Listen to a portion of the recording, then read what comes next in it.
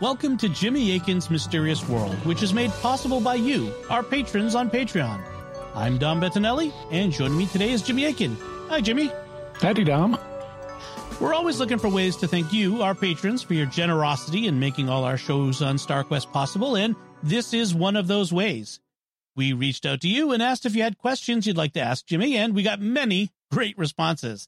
And that's what we'll be talking about on this episode of Jimmy Akin's Mysterious World. So, Jimmy, let's not delay. Let's jump right into the very first question. This one comes from patron Jonathan Fairchild, who writes, I was recently in a book study about a book by a famous exorcist who he seemed to have a view that demons affect us more often than we realize. He also set down some guidelines about who can bless whom.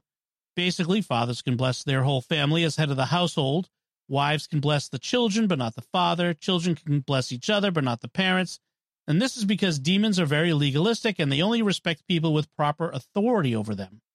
This seems to contradict the fact that Christ gave us the power to drive out demons. As Catholics, we believe that exorcists should be the only ones to do actual exorcism. However, all Christians have the power to pray for one another, and I thought bless one another. What are Jimmy's thoughts on this mystery of demons and our power over them in the family unit? This exorcist seems to put a lot of stock in what demons say during exorcism. Should we trust what they say? No, demons are total liars. So do not trust what they say, whether in an exorcism or in other circumstances. And in terms of who can bless whom, well, the church doesn't have teachings on that. The church recognizes that lay people can perform blessings in a variety of different settings. In fact, if you look in the church's book of blessings, there are many different blessings that lay people are authorized to do. And it doesn't require one to be the head of a household or a parent or anything like that. So this gentleman's opinion, I would classify as theological opinion, and it's certainly not church teaching. It would just be theological opinion. And I don't see a particularly good basis for it. I recognize that there is a kind of hierarchy to the family, but when it comes to blessing, people have been saying God bless you to each other forever. And so the church's practice has recognized that it is possible for ordinary Christians to bless each other or even bless non-Christians by just saying God bless you, which is invoking God and asking him to help somebody. Anybody can do that. It's essentially a form of prayer. All right. Our next question comes from Terry Foley Nelson, who asks, is centering prayer a gift from God or an opening of self to the occult? In my own practice, I've felt my love for the Blessed Trinity and others to have increased. Others have challenged me and made me question the Christian roots of this practice. Well, so unless you're including something occult in centering prayer, then it's not going to be opening yourself to the occult. Centering prayer, for people who may not be aware, is a form of prayer that was popularized by some Trappist monks, including Father Thomas Keating and Father Basil Pennington. There's, like a lot of forms of prayer, there is not a single way to do it. However, Father Basil Pennington suggests the following steps for centering prayer. So here's what one of the key advocates suggests. 1, sit comfortably with your eyes closed, relax, and quiet yourself. Be in love and faith with God. 2, choose a sacred word that best supports your sincere intention to be in the Lord's presence and open to his divine action within you. So you got a word and you're sitting there quietly relaxing and being open to God. 3, let that word be gently present as your symbol of your sincere intention to be in the Lord's presence and open to his divine action within you. That's actually just a restatement of 2. And then the last one, whenever you become aware of anything, thoughts, feelings, perceptions, images, associations, simply return to your sacred word as your anchor. So it's a way of recentering yourself. Now, this is not a high cognitive form of meditation, but it's essentially being open to the divine presence. And there's nothing occult here. The criticisms I've seen of centering prayer tend to focus on the fact that it's not highly cognitive, but we don't always have to be highly cognitive in our prayer and meditation. In Romans 8, for example, St. Paul notes that sometimes we don't know what to pray. And he says in those circumstances, the Holy Spirit assists us with unutterable groans. And so sometimes sometimes we don't know what to pray. Sometimes we're just overwhelmed by a feeling that we don't even know how to articulate fully. And it's okay to just have snuggle time with Jesus. You don't always have to be Mr. Spock thinking about something super hard. So I don't see a problem in principle with this form of prayer. Now, if you make exaggerated claims for it, like this is the greatest thing ever, well, okay, that's not really going to be well supported. But I also don't see anything particularly harmful here either. It seems to me that having quiet time with God is something that is legitimate. In fact, you will find very respected spiritual authors talking about the virtue of just being quiet and being in God's presence. So we'll have some links for people to do further reading. One of them will be a link to a general article on centering prayer, and we'll also have a link to the Dicastery for the Doctrine of the Faith's instruction on some aspects of Christian meditation to give you a sense of where the guardrails are on this subject. Lee Harrison asks, what exactly is happening in the Book of Tobit when Sarah's husbands keep dying? Is it a demon really killing them? If so, how? Possessing Sarah and causing her to kill them? Possessing the husbands and having them kill themselves? Some other way? On another note, I'd be interested in an episode on the decline of Incan or Mayan civilizations, or some of the sites ancient alien theorists use to support their theories. Thanks for all you do. Well, so we've got ancient aliens on the list, and eventually we'll get around to doing a show on them. In terms of what's happening in the Book of Tobit, we're not told. We are told that each of Sarah's husbands prior to Tobias is killed before they're able to come together. And it is not that she is killing them. In fact, that accusation is made by against her in the book by her maidservant. If you look at Tobit 3:8, she's directly accused of killing them, but it's clear that this is not what's going on, that she is innocent. She's not being possessed by a demon. She's not killing them. There is a possible, and this one varies by the translation, so different translations take this different ways. But in Tobit 3:14, she emphasizes her innocence. It's not clear. This is what the different translations vary on, whether she's saying I'm innocent of sexual contact with a man or I'm innocent of any sin with regard to a man. But it's clear that she is regarded in the book as an innocent, and so we're not really told how the husbands are dying. It could be something like a heart attack, but really the Book of Tobit is not a historical account. It's an extended parable, and so we shouldn't try to press the details of the parable too much. Kristen Hodgkinson writes, I want to know about full moon phenomenon. I never put any stock into the tales of full moons making people act crazier than normal until I started teaching third grade. I have a third grader age kids. I remember the first day my students were acting out more than they ever had before. I commented about how confused I was about this strange behavior shift to my mentor teacher, and she told me it was because of the full moon. I thought she was nuts until the next full moon when my students' behaviors were off again. The pattern continued the entire 2 years I taught that grade level. I teach 7th and 8th grade math now. My friend, who was an ER nurse for many years, says the same thing about full moons. They always brace for extra patients and out-of-the-ordinary injuries. What is affecting human behavior this way during full moons? Besides it being aliens, because it's always aliens, yeah.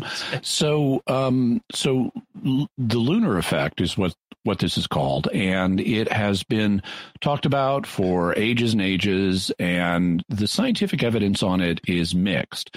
There have been studies that have been done that have suggested that the lunar effect is not real, that this is in effect an urban legend. However, there have also been studies that have suggested that in some cases it is real.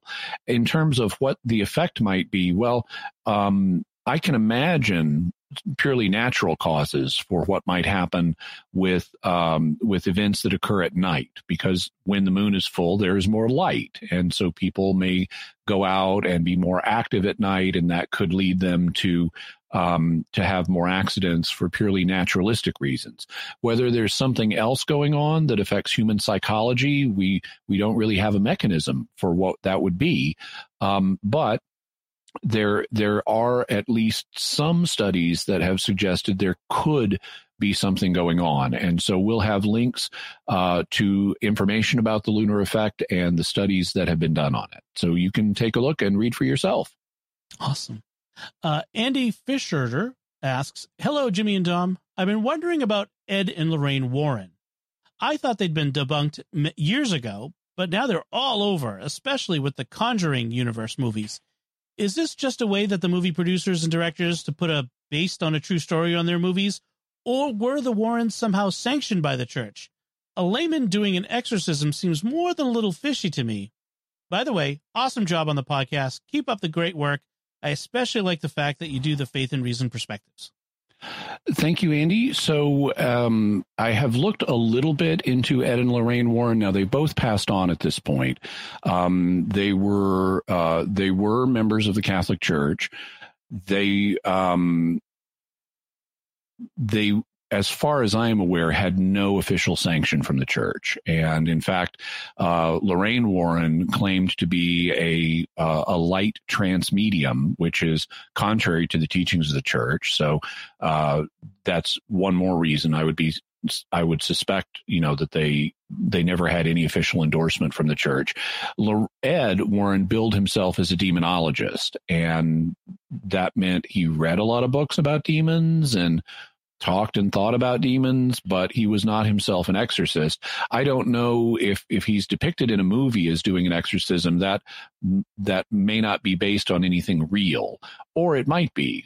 There are not full exorcisms, but deliverance prayers that laymen are capable of doing. And it's always possible a layman could just take the text of the rite of exorcism or make up his own and use it anyway. But in that event, it would be contrary to church law. I also don't have, at least based on the research I've done thus far, I don't have a lot of confidence in Ed and Lorraine Warren's work.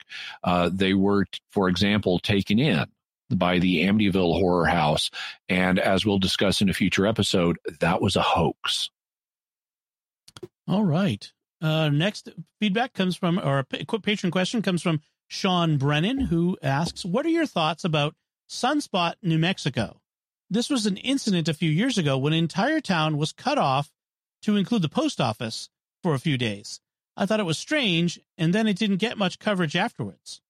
So Sunspot, New Mexico is an unincorporated community in New Mexico, and it's the site of a telescope, which is why it has that name. It was closed, or places within it were closed and evacuated back in 2018, so 4 years ago. And at the time, it was announced that this was a security measure. This closing was a security measure, but it wasn't clear what was the issue. And so that led to various theories about what it might be, aliens, government stuff, all kinds of different things. It turned out that the reason for the closure was there was a disgruntled janitor at the telescope who had apparently been making some kind of threats or something like that, and the local authorities reacted by closing everything down. There was also a reporter who was involved in hoaxing some stories in connection with this. So there is a mixture of genuine details and hoaxed stuff that a reporter came up with, because reporters frequently cannot be trusted. In any event, we'll have links to a couple of articles on Sunspot, New Mexico, including an initial article from 2018 on the closure, so you can get further details. Disgruntled janitor is like a TV trope. It's like, that's so kind of funny. Rob Leonardi asks this question. What exactly is a Josephite marriage? And wouldn't the intention to have such a marriage be a cause for an invalid marriage? So a Josephite marriage is one in which a person intends to imitate Saint Joseph and the Virgin Mary by not having marital relations. So even though you get married, you're not planning on ever having sex. And would that result in an invalid marriage? The answer is no. Because it is not necessary for the parties to have sex in order to be validly married. It's very common for them to consummate the marriage afterwards, but it's not actually required. You're married from the moment that you say the vows, and you don't have to be planning on exercising the marital right. You have to be willing to exercise the marital right. So because you are genuinely giving, if you're validly marrying, you're genuinely giving the other person a right to marital relations with you. But as long as you're willing and both party to do that, if the other party demands it, the marriage is going to be valid, even if both of you don't plan on exercising that right. So it's a kind of it's a kind of fringe situation in that it doesn't happen very often because most people who are getting married are planning on living a normal conjugal life. But it is something that is possible and can be valid, which is why St. Joseph and the Virgin Mary's marriage was valid. Brooke Kennel asks... we'll also have a link to Josephite marriages so you can read more. Brooke asks, my non-Catholic sister posed a really interesting hypothetical. Would two people in the witness protection program who know each other's real identities be able to get married in a canonically valid manner, even though they couldn't share with the priest or the church the names on their sacramental records? So there is more than one way of handling this canonically. In the first place, the Code of Canon Law does contain provisions, and we'll have a link to this, but it does contain provisions for marriages that are celebrated secretly, where for a sufficient reason, the local bishop can permit a marriage to be celebrated secretly, and that includes the ability to do secret checks on the things that normally have to be checked before a marriage is celebrated. So it would be possible for the people in the witness protection program to have the church secretly investigate and make sure, this person's baptized and they're not currently married to anybody else, and so they can marry each other. The church could conduct those investigations secretly and then celebrate the marriage secretly so that it wouldn't it wouldn't make the press and wouldn't appear in the newspaper and things like that, as a way of keeping the people in the witness protection program safe. Having said that, if for some reason that was not possible in a particular case, or due to the way the program works, different witness protection programs are going to work differently. There is a natural right to marriage, and that right to marriage can supersede the obligation to observe canonical form for a marriage. That's the provisions for that are established in Canon 1116, which we'll also have a link to. And according to Canon 1116, Section 1, if a person competent to assist according to the norm of law cannot be present or approached without grave inconvenience, so that would be like the pastor of your parish who you would normally approach to marry you, those who intend to enter into a true marriage can contract it validly and licitly before witnesses only, 1, in danger of death, and 2, outside of the danger of death, provided it is prudently foreseen that the situation will continue for a month. So if you've tried to work with the witness protection program in the church, and you can't arrange for the marriage to be celebrated by the pastor of your parish or someone he assigns, then you could just go ahead and get married anyway, because you've already exhausted your regular options, and you can reasonably foresee that the situation's not going to change in a month. And so it would be possible for these people to get married anyway. So sort of a desert island provision where two people on a desert island with no priest want to get married, that sort of thing. Well, yeah, that would be one situation. But really, it's any time, and there are some interesting potential implications of this that I am not aware of people really seriously thinking through, but there are more situations in which you can't get married for a month that this could potentially apply to, and being in witness protection is one of them. Wow, interesting. That would bear a lot more thinking. Our next patron question comes from AJ Beals, who writes, "Hi Dom, hey Jimmy, thanks for your incredible work. Two brief topics that I'm desperately interested in. One, Josephian apparitions. This has been declared the heart of St. Joseph, and I've heard that there are far more, or I think this year has been declared the heart of St. Joseph, and I've heard that there are far more apparitions than commonly known. Two, Mother Teresa. Non-Catholics vilify her, and Catholics try to defend her. I'm having trouble parsing the facts of what I've researched online and really, really want to hear a breakdown of her life from a fair perspective. Who was she really? Was she really just a kind-hearted woman? Or was there some truth to the supposed scandal?" So I haven't looked into either of these topics in depth, but we will have a link to an article on apparitions of St. Joseph, including a discussion of the heart of St. Joseph. So you can read about that. That's from the National Catholic Register, so that's a reputable Catholic news source. We'll also have links to a couple of articles from a few years ago by Jeff Miras of CatholicCulture.org on Mother Teresa, where he talks about the difficulty of establishing the facts concerning her life. There were a variety of reasons why this was difficult to do, in part because communists had destroyed them in her home country. Also, she just didn't like talking about herself very much.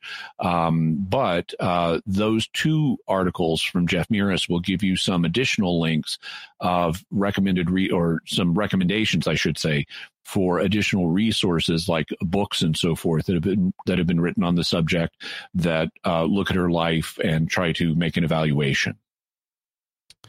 All right. Ryan Taylor writes, "Jimmy and Dom, have you guys ever heard of the Mandela effect? It comes from people all over the world claiming that Nelson Mandela died in prison.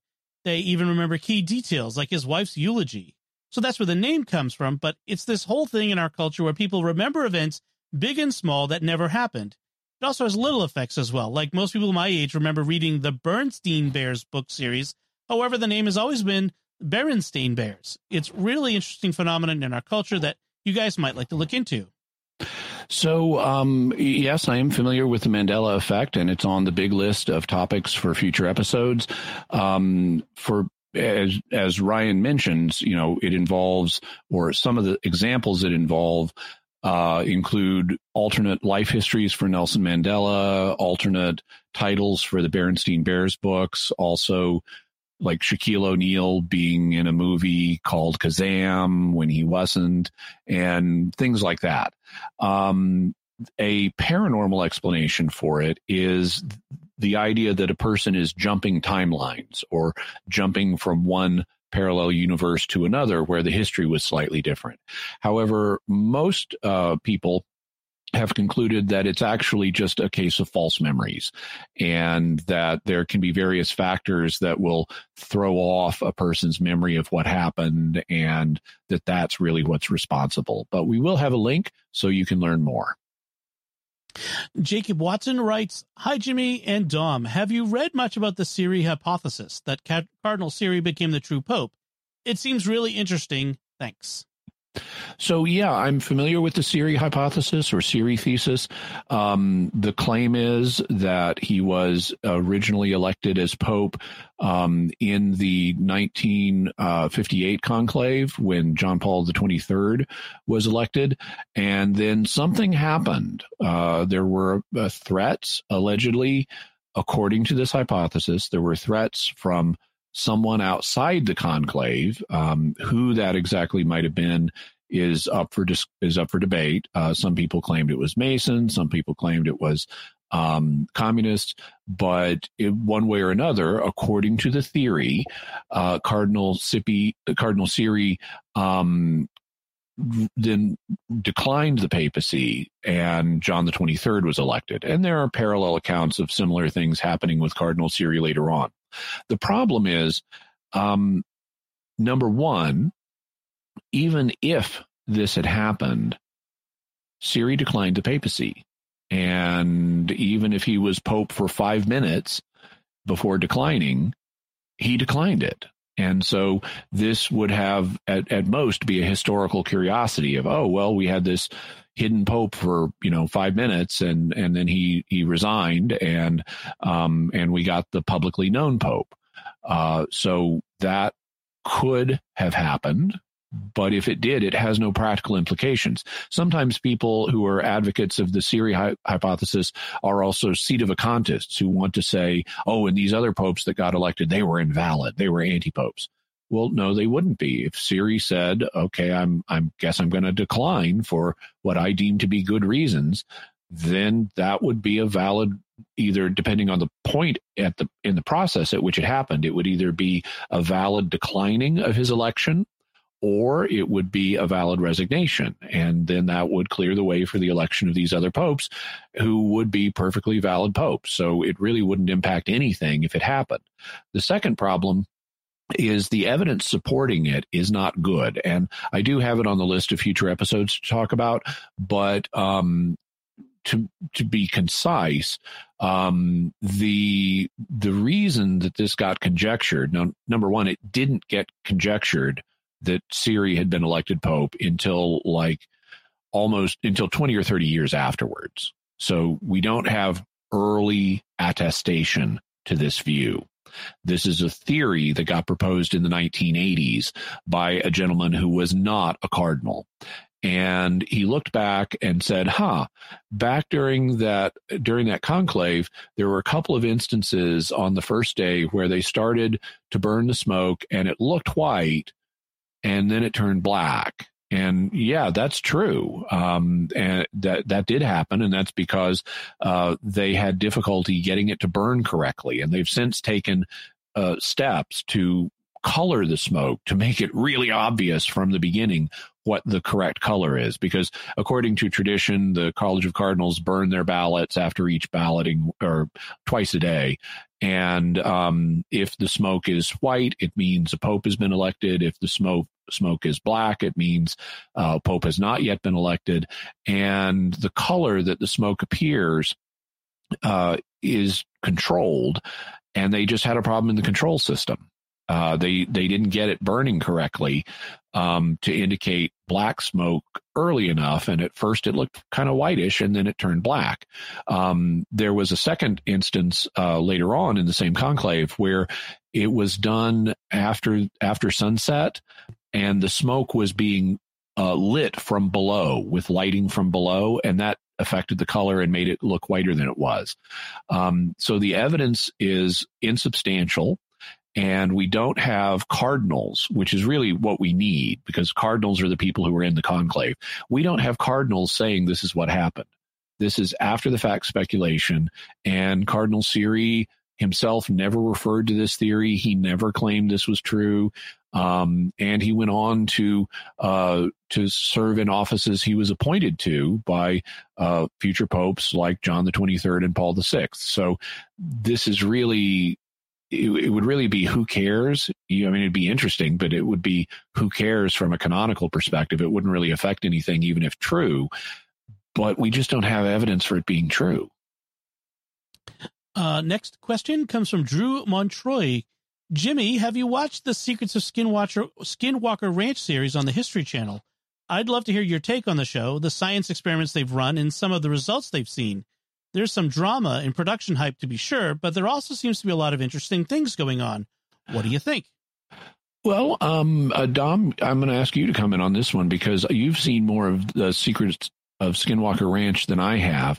I've seen part of the first season and parts of individual episodes, and yeah, it does have some hype in it, but it's not as bad as some other documentary series I've seen. I've seen much worse, so I'm thankful for that. But what's your impression, Dom?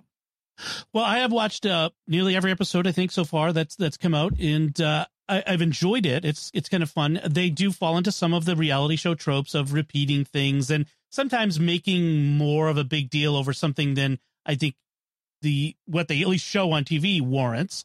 However, there are some really, if they're being truthful, and that's the caveat we always have to enter, as long as they're not messing with what they're saying is happening. There are some things happening that are hard to explain. What I do wish is that there was more obvious weirdness going on. Like there is no, like what we've seen when we talked in the episode on Skinwalker Ranch, we haven't seen the big canine thing. They've talked about it and talked to people who said they've seen it. They've shown security footage of something floating through the air, but is it a blue orb? Like we talked about in the Blue Orbs episode? I don't know, so, and then there are times when they say, oh, there's this weird thing going on that's affecting stuff flying over the ranch. And so we can't fly. And then they show a drone shot of that very moment. And I'm like, well, the drones are okay. So sometimes there are some things I have to question, but on the whole, I feel like there's something very strange going on there. And while there's a little bit of hype, I'm not sure it's all hype. And so that's what I'm waiting for is the really clear evidence of something, which we haven't seen yet. Okay. Well, let me know when we do. I will. I'll certainly let everyone know. And then our next question comes from Jim Kramer, who writes, since listening to the series on the third secret of Fatima some months ago, a recurring question lingers, but not one specifically related to the secret being fulfilled. If Sister Lucia were instructed by church authorities to state the third secret was satisfied, although it may not have been, would her vow of obedience as a religious sister compel her to state a mistruth?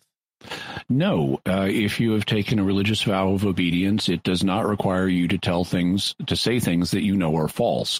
So the thing to do in that situation would be to deny the request to say something false. And so, no, Sister Lucia would not have been bound by her vow of obedience to lie to the public. Okay. Doyle asks, howdy, Jimmy. This may not be that mysterious, but I really do not understand the parable of the unjust steward in Luke 16. What gives? It seems to me as if he managed his master's accounts poorly and then got caught. And when he was given a last chance, it felt like he spent that chance looking out for his own neck. And then the master seems to think it's all good in the end. I don't really get it. And I would love to know more. So this is one of the things about the parables of Jesus that have to be borne in mind is that they sometimes use a form of reasoning that's the philosophical term for it is a fortiori.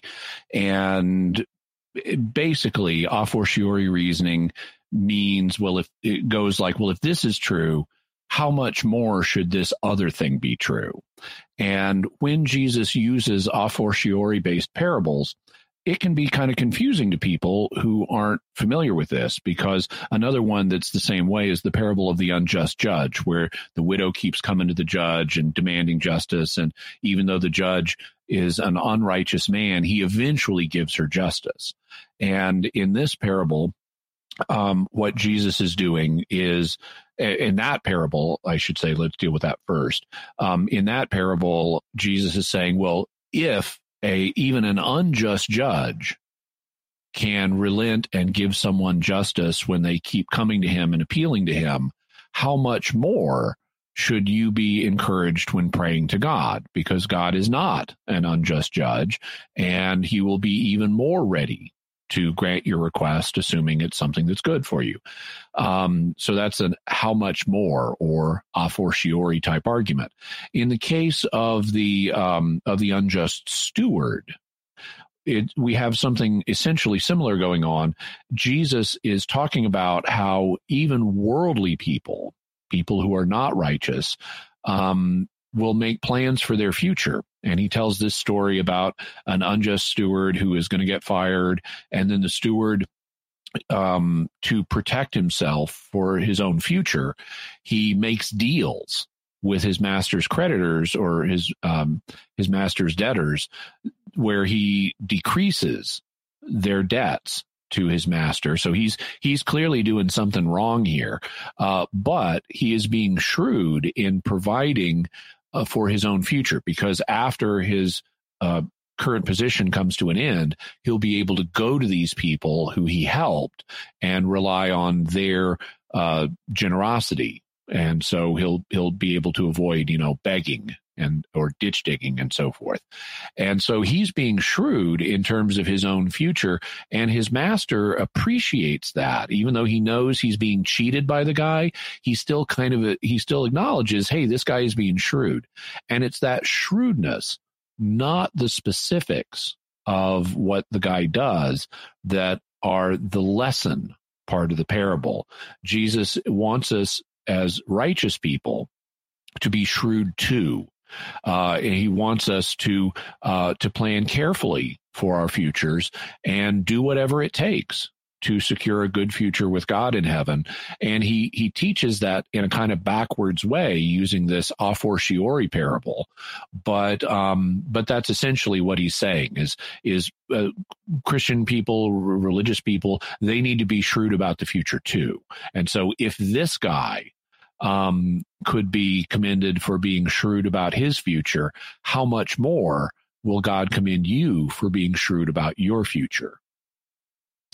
All right. Joel Lowell asks, does Jimmy think it is likely that gambling odds makers for sports use remote viewers to assist in setting the betting lines? So we'll have a link to betting lines, so people who are not familiar with that term can learn about them. Basically, my understanding, and I'm not big into sports ball or sports ball gambling, but my understanding is betting lines effectively is like a point spread. And so you can say, well, I think this team is going to, do better by 7 points than this other team. So we're going to take that into account in betting on the outcome of a game. And it's certainly possible that gambling odds makers for sports could use remote viewers for that. I don't have any evidence that they're doing so. I do have evidence that remote viewers have been attempting to precognize the outcome of games and have been betting on those games. And so there is remote viewing in the sports ball betting community, but I don't have evidence of the odds makers using the viewers. I have evidence of the players using remote viewers.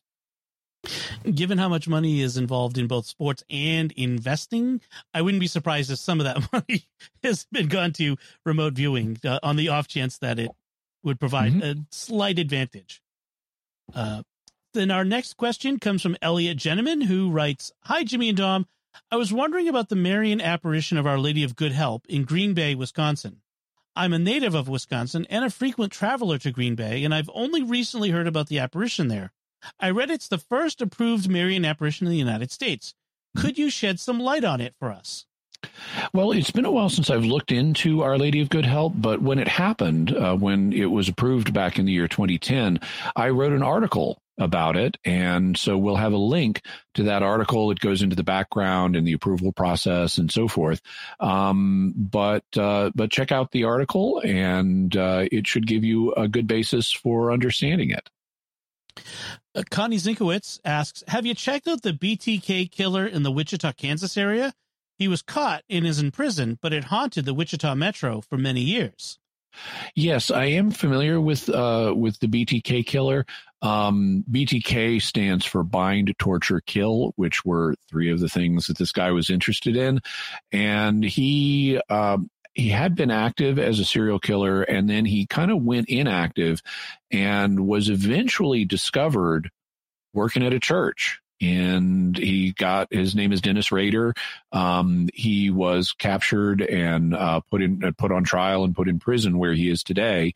We don't do a lot of true crime on Mysterious World, so even though I think I've got him on the list, I don't know if we'll actually do him. There are other serial killers that I want to do first, but we may indeed do him in the future. And in the meantime, we'll have a link to where people can read about him.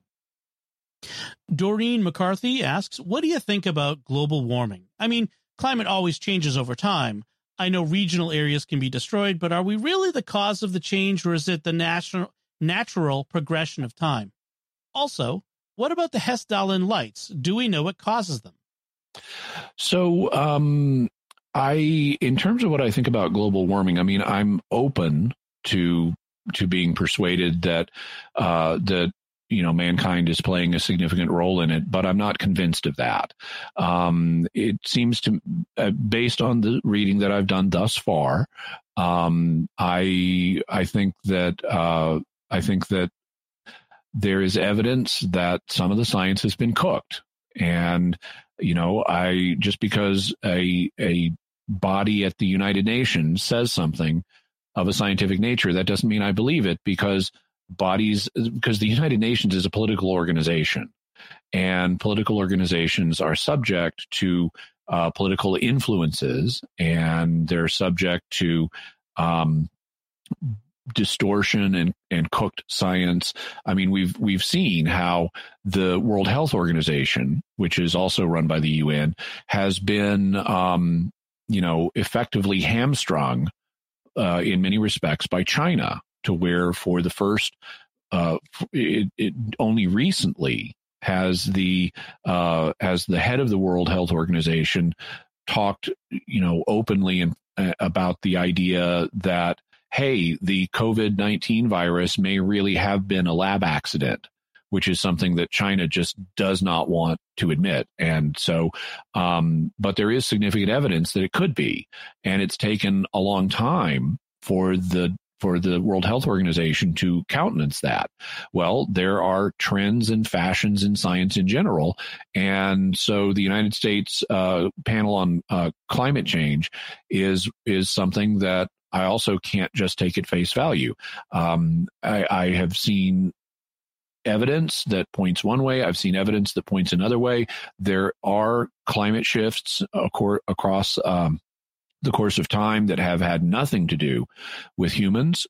It's possible that this time there is a role. How big that role is also something that's open to question, and I'm continuing to research the area. But I think critically, and I don't just automatically assume one side is correct, especially when you have people doing highly politicized science. And it's clear that there is a lot of politicization here, because you hear these doomsday predictions.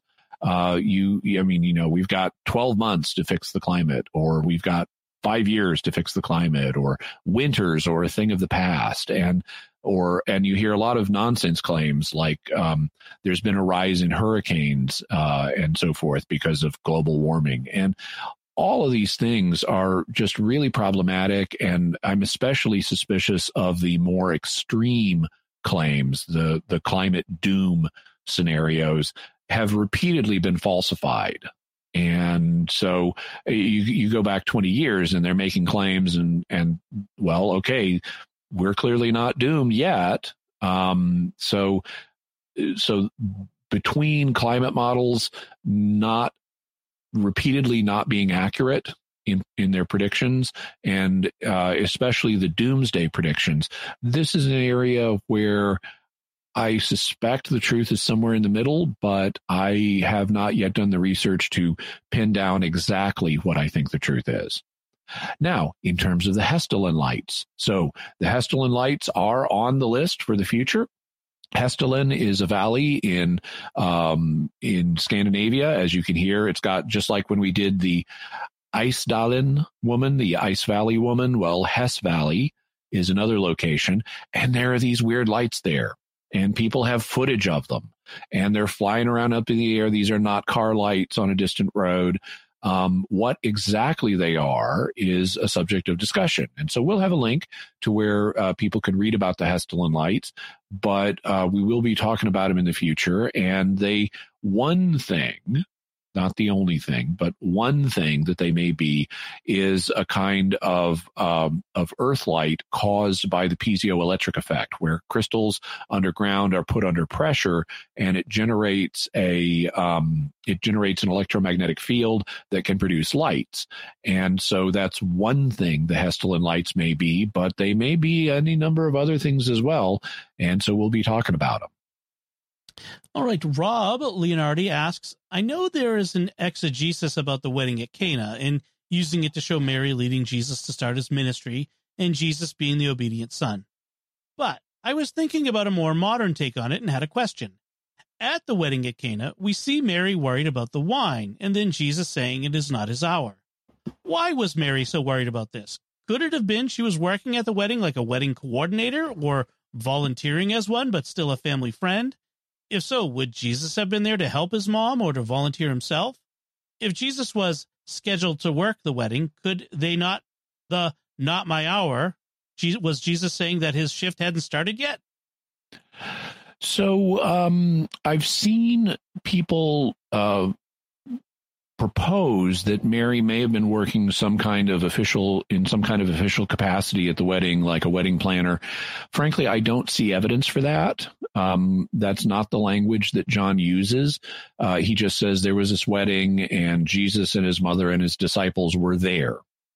And so based on the language John uses, I don't think they had any official capacity. I think they knew the people, but it would be unlikely that they would have come from another town to have an official role in planning or putting on the wedding. Also, there's a very clear distinction in the text between Jesus and the role of the servants. And there's also a major domo at the wedding who would be in charge of things. And none of those people are Jesus. So I don't see any basis for saying that Jesus or Mary were here in an official capacity. I think they were there just as guests, which is what John's language would suggest. Now, they would have known the people over in Cana. Cana is not very far from Nazareth. They would have known these people, at least by reputation, but probably more than that. And so I would think Mary has taken an interest because she's a kind-hearted woman, and she's nudging her son to do something to help these people out.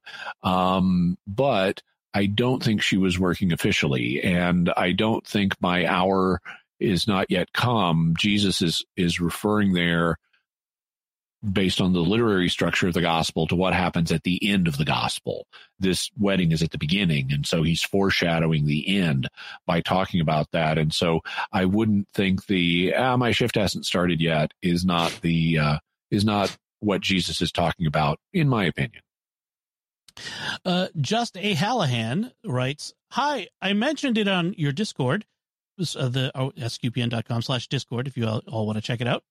But I'd be fine with the patrons' questions answer. What would be Jimmy's conclusion on the origin of the rosary? Was it supernaturally handed to St. Dominic as a 1 Our Father, 10 Hail Mary form? Was it just a pious legend invented by the later Dominican Blessed Alain de la Roche?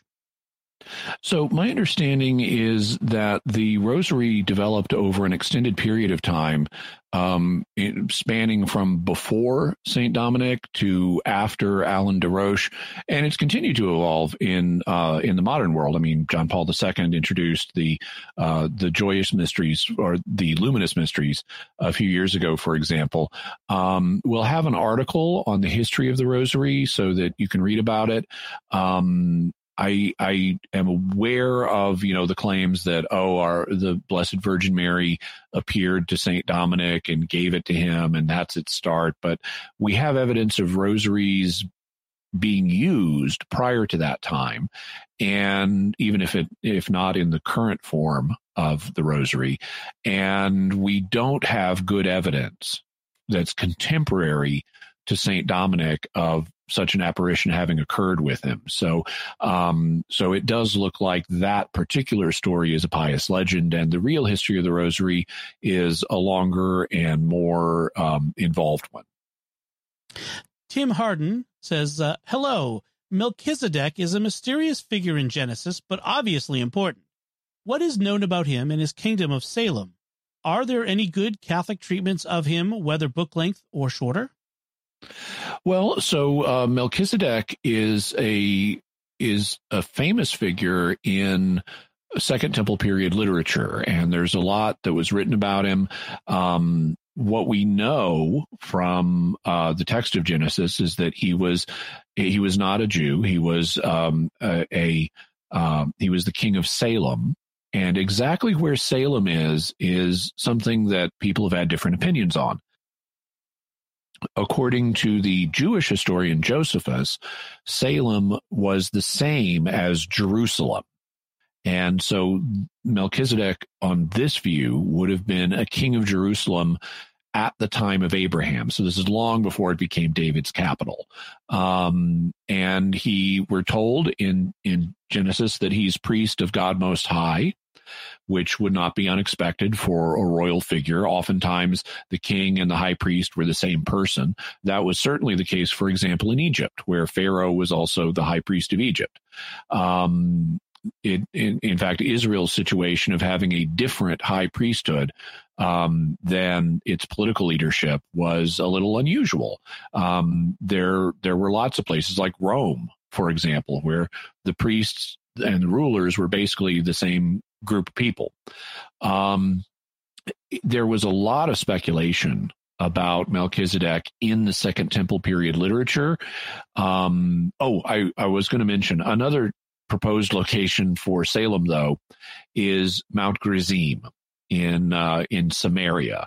According to Samaritan authors, it was really Mount Gerizim, not Jerusalem, it was really their holy mount, not Mount Zion in Jerusalem, that Melchizedek was king of. However, you've got this dispute about where should the temple be? Should it be on Mount Zion or Mount Jerusalem? And Jews and Samaritans just disagreed on that. We will have a couple of links to short treatments of Melchizedek. One is from the Catholic Encyclopedia, and one is from the Jewish Encyclopedia. And so they'll give you a little bit more information about the history of thought on Melchizedek. Really, all we know is what's in Genesis. And beyond that, it becomes very speculative. But those two stories should give you a starting point. Excellent. Well, that's all of the questions we have for this time. Thank you to all our patrons, and especially those who submitted questions. You can submit feedback by going to patreon.com/StarQuest or by visiting sqpn.com or the Jimmy Akin's Mysterious World Facebook page and leaving some feedback. Send an email to mysterious@sqpn.com. Send a tweet to @MYS_world. You can join the StarQuest Discord community at sqpn.com/Discord or call our mysterious feedback line at 619-738-4515. That's 619-738-4515. You can find links to Jimmy's resources from our discussion on our show notes at patreon.com/StarQuest and eventually at sqpn.com/mysterious when we release this episode to all listeners. Until next time, Jimmy Akin, thank you for exploring with us our mysterious world. Thanks, Dom. And once again, I'm Dom Bettinelli. Thank you for listening to and supporting Jimmy Akin's Mysterious World on StarQuest.